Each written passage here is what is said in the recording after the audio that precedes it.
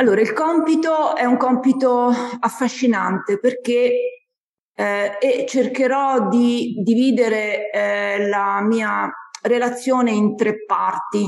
Nella prima metterò in luce che la bioetica nasce come coscienza critica della civiltà tecnologica e per circa 50 anni le teorie che hanno mosso il dibattito su questo in bioetica sono teorie che hanno negato la legge morale naturale e il riferimento a qualsiasi natura normativa.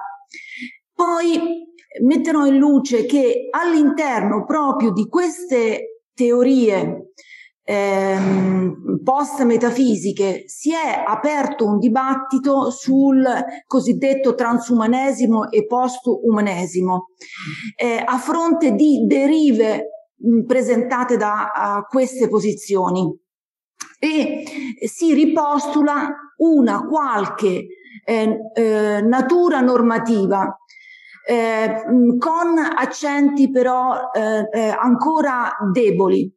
Metterò in luce che la pandemia, l'ultima pandemia, ma già le epidemie degli ultimi 10 anni hanno messo la bioetica di fronte al problema di non essere più centrata soltanto sull'autodeterminazione, ma di cercare i principi come la responsabilità ambientale, la responsabilità sociale, che potessero rendere meglio conto delle problematiche. E alla fine metterò in luce che nessuna di queste linee teoriche però ha la lucidità, la completezza della legge morale naturale. Allora, riparto con degli accenni storici. Il primo a usare la parola bioetica è stato un teologo nel 1927, Fritz Jahr, anche se molte volte questo non viene ricordato. Lui ha scritto un articolo nella rivista Cosmos in cui richiamava all'esigenza di un'etica del creato e la chiama in tedesco Bioethik. Siamo nel 1927, quindi ancora non c'era la cosiddetta rivoluzione biotecnologica, però già si era consapevoli dei rischi e delle comunque anche benefici della tecnica. Sono gli anni delle riflessioni di Heidegger, di Husserl, però il contributo di Fritz Jahr non incide nella cultura. Il termine bioetica noi lo leghiamo a Potter, che nel 1970 scrive questo articolo e dove conia il termine bioethics, un ponte per il futuro, e con il termine bioetica Potter indicava l'esigenza di un'etica che fosse in grado di armonizzare l'universo scientifico con quello umanistico. Una etica che fosse in grado di evitare i rischi di una possibile catastrofe ambientale, una sorta di bomba biologica. Quindi la bioetica nasce come etica ambientale con Potter, anche se questa prospettiva a breve diventerà minoritaria, perché a breve prevale una bioetica intesa come etica medica. Quindi un'etica che riguarda la clinica. E questa è la linea teorica sviluppata al Kennedy Institute, dove viene pubblicata la enciclopedia di bioetica a cura di Warren Reich.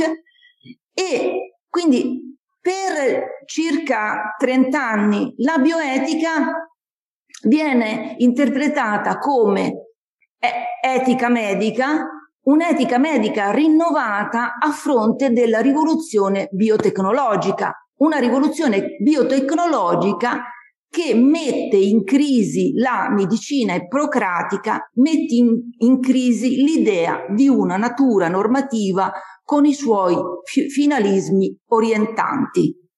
Perché dico questo? Perché la rivoluzione biotecnologica prospetta la possibilità di considerare i limiti naturali sempre come ostacoli da superare e non come vincoli senza i quali noi perdiamo noi stessi.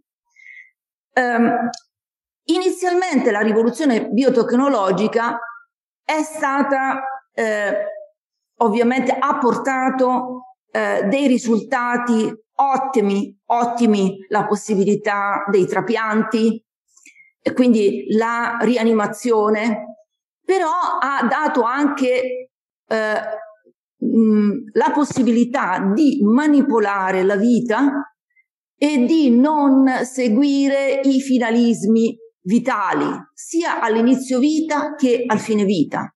Quindi la possibilità della contraccezione, dell'aborto, della fecondazione artificiale, eutanasia, suicidio assistito. Quindi la tecnica non va a manipolare soltanto la realtà fisica, va a manipolare la realtà biologica e va a manipolare la realtà biologica dell'uomo stesso. Quei limiti che fino a quel momento erano considerati appunto orientanti, ora vengono percepiti come ostacoli liberticidi da superare. Questa è la rivoluzione biotecnologica che c'è negli anni 60, negli anni 70. E culturalmente quindi la bioetica nasce in un periodo in cui si mette in discussione il principio di autorità. Sono gli anni della rivoluzione culturale a livello mondiale che porta a mettere al primo posto la libertà, l'autonomia, l'autodeterminazione del soggetto. E anche in medicina il modello ippocratico sembra vetusto. Perché nel modello ippocratico la decisione viene presa dal medico in base a scienza e coscienza, e soprattutto il modello ippocratico si muove con questa linea: medicus curat, natura sanat. Quindi il medico può ristabilire degli equilibri, restitutio ad integrum, non trasformatio ad ottimum. Quindi il medico ristabilisce un equilibrio, ma non crea qualcosa di nuovo, non potenzia.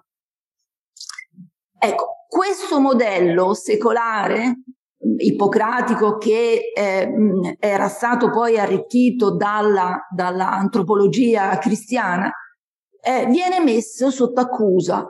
Viene messo sotto accusa perché si propone un nuovo modello di medicina, una medicina basata sul contratto, non più su un'alleanza terapeutica tra medico e paziente, nel rispetto dei finalismi naturali, ma una medicina basata su il consenso informato, inteso però come contratto tra pari. Quindi la medicina si basa sulla scelta del paziente. Ecco, questo è una rivoluzione. Quindi centrale non è più la natura normativa, con i suoi finalismi vitali da rispettare e da ristabilire, ma centrale è la scelta del paziente. Una scelta che deve essere quanto più libera, non condizionata. Ecco, questo è l'humus culturale degli anni in cui nasce questa nuova disciplina.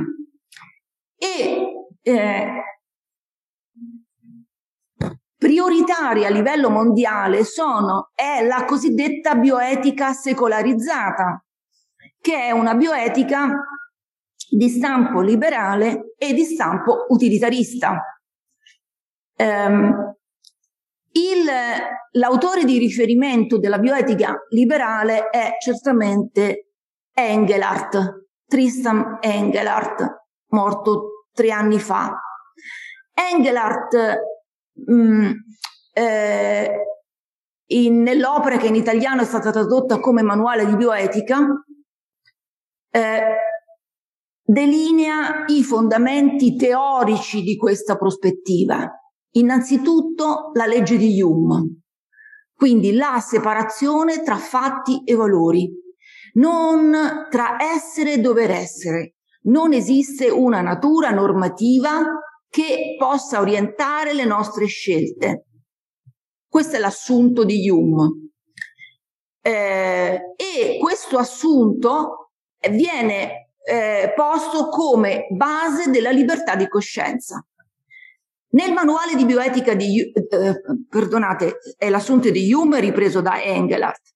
Nel manuale di bioetica di Engelhardt, quindi fondamentale è la legge di Hume e fondamentale è la critica a quello che lui chiama razionalismo occidentale.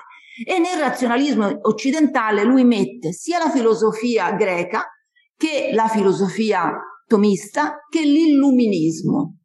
Lui vede un filo conduttore in queste linee teoriche. Il filo conduttore è l'idea appunto che la ragione possa cogliere ciò che è bene per l'uomo.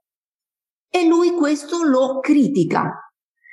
Sempre sulla scia di Hume afferma che in etica la ragione conta ben poco. Contano i sentimenti, i legami, conta la fede, che lui interpreta in maniera fideistica.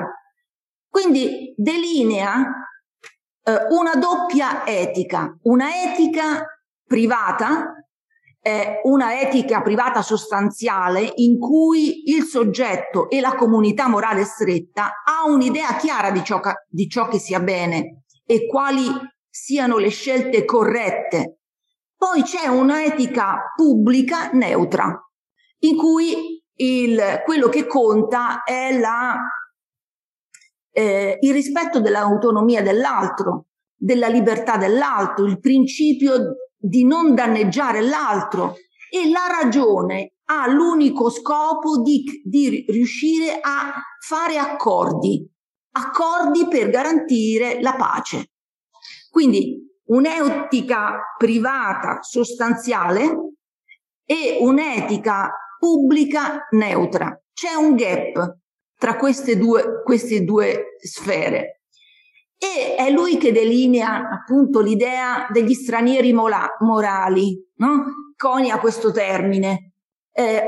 Noi viviamo in comunità di persone con cui condividiamo i nostri valori e questa è la nostra comunità morale, degli amici morali, ma ogni comunità rispetto alle altre è una comunità di stranieri e l'unico modo è quello di riuscire a fare degli accordi per vivere appunto in pace. È talmente radicale la sua idea di libertà individualista che non riesce a concepire nessuna sanità pubblica, nemmeno a livello minimale. Cioè dice che il valore salute è limitrofo ad altri valori che non possono essere rispettati a livello generale. Quindi fa questo esempio: se ci fosse una sanità pubblica dovremmo decidere se sovvenzionare l'aborto o meno. Se sovvenzioniamo l'aborto, questo va a offendere tutti coloro che pensano che questo sia un omicidio. Se non lo sovvenzioniamo, andiamo a offendere tutti coloro che pensano che, ad esempio, mettere al mondo figli disabili sia non dignitoso per il bimbo stesso e costoso per la società. Quindi lui prospetta un'etica liberale, libertaria, che permetta tutto, e però ogni comunità morale sceglie di spendere in base ai suoi valori. Quindi l'etica liberale, libertaria, è un'etica individualista che pone al centro la libertà del soggetto. Non ci sono vincoli naturali.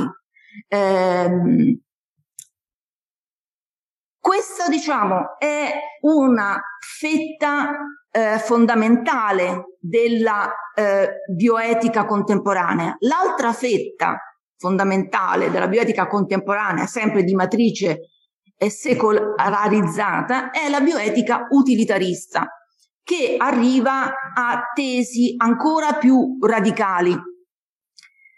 Se per la bioetica liberale appunto non esiste una natura normativa e la dignità del soggetto personale è soltanto di quei soggetti che sono capaci di un uso della ragione non banale, nella bioetica utilitarista lo sfondo è ancora più sensista. Qui l'obiettivo è quello di fare scelte che arrechino il benessere, inteso come non sofferenza o piacere, per il maggior numero di viventi. E non importa se questi viventi camminino a 2 zampe, a 4 zampe o striscino. Qui citano Bentham. Perché uno vale uno. Altra citazione di Bentham. Quindi è una teoria aggregazionista, conseguenzialista, le scelte vanno calcolate. È una etica che dà un grande peso alla ragione, è una ragione calcolante che sa vedere quello che va a incrementare l'interesse del maggior numero dei viventi. E c'è un concetto di persona interspecifico. La dignità di persona può averla un computer evoluto, certi animali evoluti. Sono famose le parole di Peter Singer, no? Dove lui paragona il neonato a un pesce rosso. Possiamo uccidere un pesce rosso, così possiamo uccidere un neonato se la sua nascita non arreca benessere alla comunità in cui si trova. Ecco, è scioccante e provocatorio sempre Peter Singer, non solo è favorevole all'aborto ma anche all'infanticidio. E Peter Singer appunto definisce la sua etica come una nuova etica e ha l'ardire di riscrivere i comandamenti, sintetizza i vecchi comandamenti, come lui li definisce, in 5 nuovi comandamenti, in cui è centrale l'idea che non esiste una legge morale naturale, la natura non è normativa, la natura è malleabile, perché siamo nell'universo, diciamo, del disincantamento del mondo. La natura è res extensa, è materiale ma malleabile. E in questo universo, diciamo, la vita non è sacra sempre, è da tutelare quando è una vita capace di benessere e di non sofferenza. Quindi vedete, ci sono delle tangenze e come anche delle differenze rispetto alla bioetica liberale. La bioetica liberale è individualista, la bioetica utilitarista è aggregazionista, ma sono 2 prospettive che negano qualsiasi riferimento a una natura normativa. Ha l'idea che ci possa essere un'etica innervata in un ordine metafisico. Sono la contrapposizione a tutto questo. Nell'etica utilitarista ha un peso maggiore la ragione, ma è una ragione calcolante, è una ragione che coglie l'universale con la coerenza logica. Non è una ragione che coglie l'universale perché sa cogliere le strutture ontologiche della realtà. Quindi il quadro è riduzionista, è un quadro meccanicista, funzionalista. In questo quadro fa da humus alle prospettive del transumanesimo, del postumanesimo, quindi Nick Bostrom, Max More, sono quelle prospettive che prospettano il cosiddetto uomo 2.0. L'uomo 2.0 è un uomo ibridato con altri viventi, oppure grazie alla manipolazione genetica, oppure un uomo che diventa cyborg, ibridato con la macchina. Sono posizioni che hanno creato e creano molto dibattito, e definite posizioni a rischio prometeico. Perché si dice questo? Perché sappiamo tutti, Prometeo, secondo il mito, dona all'uomo il fuoco, dona all'uomo il logos, dona all'uomo quindi la capacità di manipolare e di avere anche uno sguardo simbolico sulla realtà. Però la capacità di manipolare può arrivare ad alcune derive, chiamiamo derive quelle manipolazioni che vanno a intaccare i vincoli ontologici. Quindi intaccando quei vincoli l'uomo si snatura. Facciamo un esempio. Già il mito prospettava questa possibilità di deriva. Pensiamo al mito di Dedalo e Icaro. Dedalo, il padre, insieme al figlio Icaro, costruiscono delle ali con le piume e la cenere e la cera per fuggire al carcere di Minosse. Devono volare. Ecco, per sfuggire al carcere di Minosse costruiscono le ali. Le ali sono una liberazione a un vincolo innaturale. Quindi l'uso della tecnica è un vincolo positivo, perché il carcere di Minosse non è un vincolo naturale. Quando è che la loro azione diventa prometeica?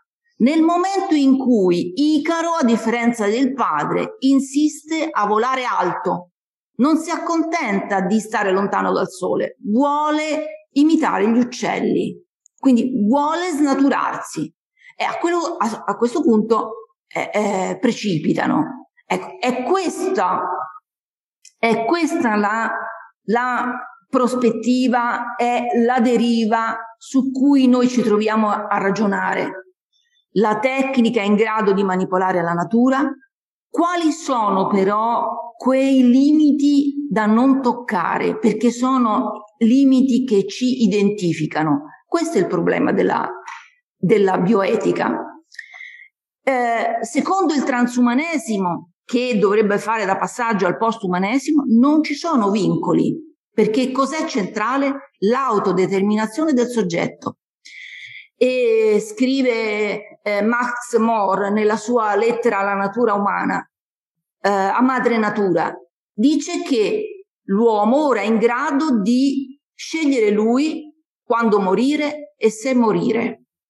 Quindi l'uomo, grazie alla tecnica, è in grado di sconfiggere ogni vulnerabilità e anche la stessa morte.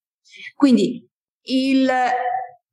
l'obiettivo del transumanesimo, del postumanesimo, che è la compiutezza di tutto questo, è l'immortalità. E scrive Nick Bostrom che questo fa parte dell'uomo, non è un'invenzione del postumanesimo.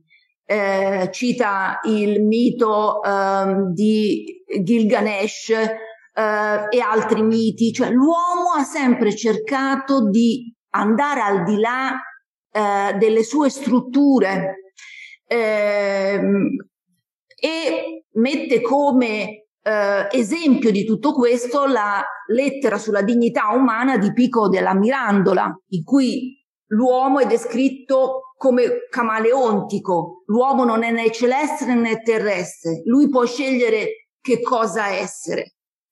Ecco, quindi questa lettera sulla dignità umana di Pico della Mirandola è posta come il riferimento del transumanesimo. E quindi qual è l'idea antropologica del transumanesimo? Che non esiste una natura, la natura si fa, non si dà. Che la finitudine e la vulnerabilità umana sono ostacoli da superare e non è possibile trovare niente di positivo in questo.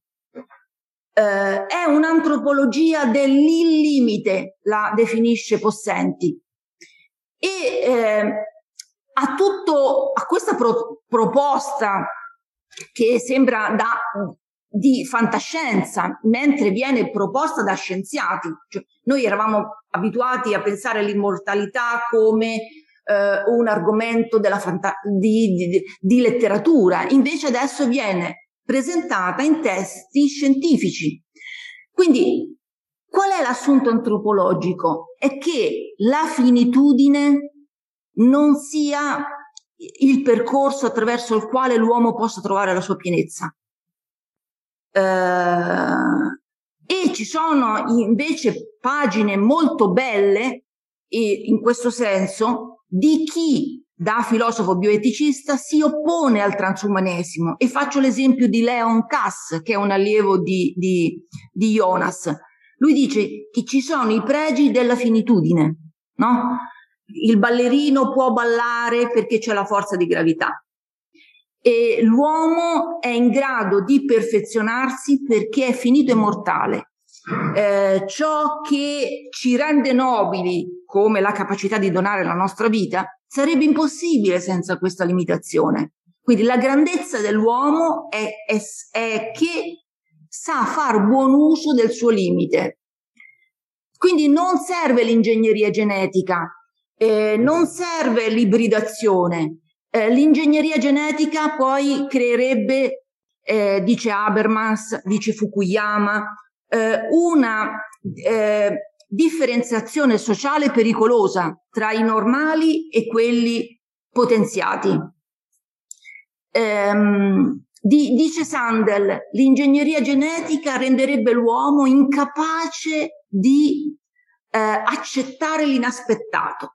Dice Sandel, che genitori saremmo se volessimo, come vorrebbe Savulescu, programmare ogni nascita? Dobbiamo rispettare saper accettare l'inaspettato.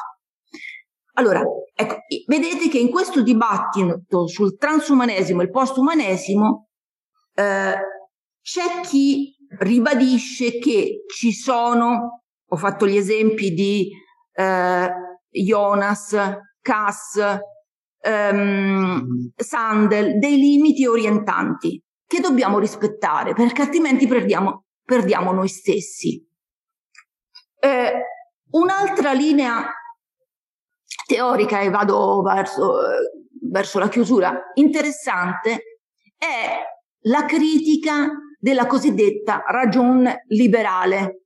C'è un testo di Zoc pubblicato da poco, la ragion liberale che, a detta di Zoc, mostra l'incapacità di affrontare le problematiche attuali, che sono problematiche che non riguardano l'individuo, quindi non possono essere risolte col principio di autodeterminazione, ma riguardano la comunità, quindi servono principi diversi rispetto all'autodeterminazione. E la ragione liberale è una ragione chiusa sull'individuo e che ha come principio cardine l'autodeterminazione intesa come rispetto della libertà. Libertà però intesa come libertà da qualsiasi coazione, da qualsiasi coercizione, non libertà di autorealizzazione. E Zoc, da posizioni post-metafisiche, di sinistra anche, quindi critica le derive del principio di autodeterminazione, le derive liberiste e in economia il liberismo economico, e postula con molta però debolezza l'esigenza di una qualche normatività naturale e fa questo esempio. È vero che noi riusciamo a manipolare, ma abbiamo bisogno di un criterio. Io posso aiutare con la tecnica chi non vede a vedere, ma non posso decidere di non far vedere il vedente o di far nascere, come è successo, bambini deliberatamente sordomuti, selezionati sordi per capriccio dei genitori. Allora, quindi anche qua da posizioni post-metafisiche comunque si pone l'esigenza di trovare una normatività già data. Però lui dice, questa normatività non è una normatività metafisica che avrebbe bisogno di un principio assoluto, di un logos, ma è una normatività che nasce da una natura che si è evoluta così. E cambiando questo assetto rischiamo di creare delle conseguenze incontrollabili. È una sorta di principio di precauzione il suo. Quindi però c'è anche qua il tentativo di un recupero di una normatività naturale. Più forte il recupero viene dalla bioetica globale. La bioetica globale di Tenave è culturalmente importante perché ora è posto come, diciamo, il riferimento dell'attuale Pontificia Accademia della Vita. E il testo di Tenave è stato proprio tradotto a cura di Pegoraro, gran cancelliere della Pontificia Accademia per la Vita.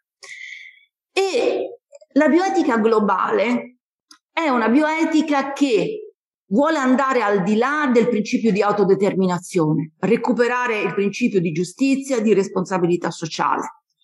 Però, e lo fa recuperando la bioetica di Potter, il principio responsabilità di Jonas, ma recuperando anche i lavori che all'UNESCO hanno portato alla dichiarazione del 2005 su bioetica e diritti umani. Quindi l'attenzione a avere un'etica capace di gestire la comunità umana, un'etica capace di guardare non solo alle questioni individuali, ma quelle comunitarie, quelle ambientali, sensibile alla giustizia sociale. Questa è la bioetica globale. Tenave però, a mio parere, rimane sempre debole da un punto di vista teoretico, perché lui dice che dobbiamo andare al di là del principio di autodeterminazione, perché il principio di autodeterminazione lo possiamo interpretare in più modi, lui dice. Noi lo interpretiamo in maniera individualista in Occidente, quindi se in Occidente il malato viene sempre informato direttamente dal medico e il medico fa quello che lui vuole. Adesso chiudo. Mentre dici in altri paesi, ad esempio africani, è la comunità, è la famiglia, quindi non è una autodeterminazione individuale, ma è una autodeterminazione familiare. Ecco, e quindi Tenave dice noi dobbiamo tener conto di queste sfumature, e lui poi dice sono sfumature che cambiano con le culture, ma le varie culture però sono legate a una condizione umana che è fatta di vulnerabilità, di bisognosità, quindi recupera debolmente la natura umana con il concetto di condizione umana. E poi dice È certo che non possiamo dire che ci sia una netta separazione tra fatti e valori. Quindi lui non prende una posizione chiara, dice che però se noi continuiamo a seguire la legge di Hume, questo è un problema, perché non riusciamo ad ancorare i valori in un già dato normativo, ma si ferma lì. Lo stesso discorso viene fatto dalla cosiddetta One Health, One Ethics di Vineis e Savarino. Savarino è un valdese. E che cosa dicono? Che la pandemia ci mostra come i problemi individuali sono problemi in realtà comunitari e ambientali, e quindi che ci vuole uno sguardo generale, One Health, sulla salute. Ma loro dicono ci vuole anche uno sguardo generale sulle questioni etiche, una One Ethics. E dove radicano questa One Ethics? La radicano non sulla legge morale naturale, perché dicono noi siamo scettici nei confronti di questo rimando, ma sul il legame creaturale. E Savarino è un valdese, però riconosce il portato positivo di ciò che c'è in Laudato Si. Quindi riconosce un legame creaturale che orienta, però si ferma lì, perché è scettico nei confronti di una legge morale naturale. E qui vado a chiudere, che abbiamo in questa pennellata, perdonate, un po' rozza, di 50 anni di riflessione bioetica, abbiamo visto che anche chi nega la metafisica e pone come principio unico l'autodeterminazione, poi ne vede le derive, l'ingestibilità. Quali sono state le soluzioni? Sono state soluzioni comunque teoricamente sempre fragili, perché sono soluzioni che lasciano alla pratica, non c'è una visione perspicua, perché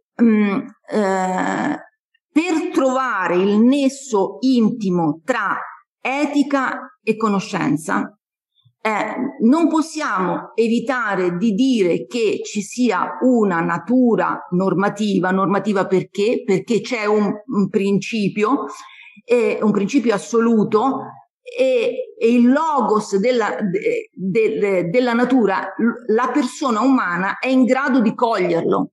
Senza questo non riusciamo a superare la cosiddetta legge di Hume, non si supera.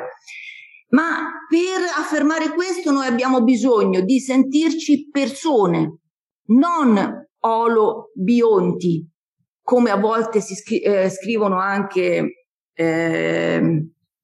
Savarino e Vineis. Quindi siamo delle colonie con cellule umane e cellule batteriche. Questo è vero da un certo punto di vista, ma non è che questo è il discorso che ci esaurisce. Siamo persone, unitotalità di corpo e spirito. Il corpo ha delle dinamiche, ha dei finalismi che non sono solo finalismi biologici, ma hanno anche un valore assiologico. Senza di questo noi ci ritroviamo poi a non capire più quando vogliamo basso o quando vogliamo alto. Cioè la misura di Icaro è dato dal riconoscimento di questa normatività assiologica che noi leggiamo nel corpo e nella natura che ci dà.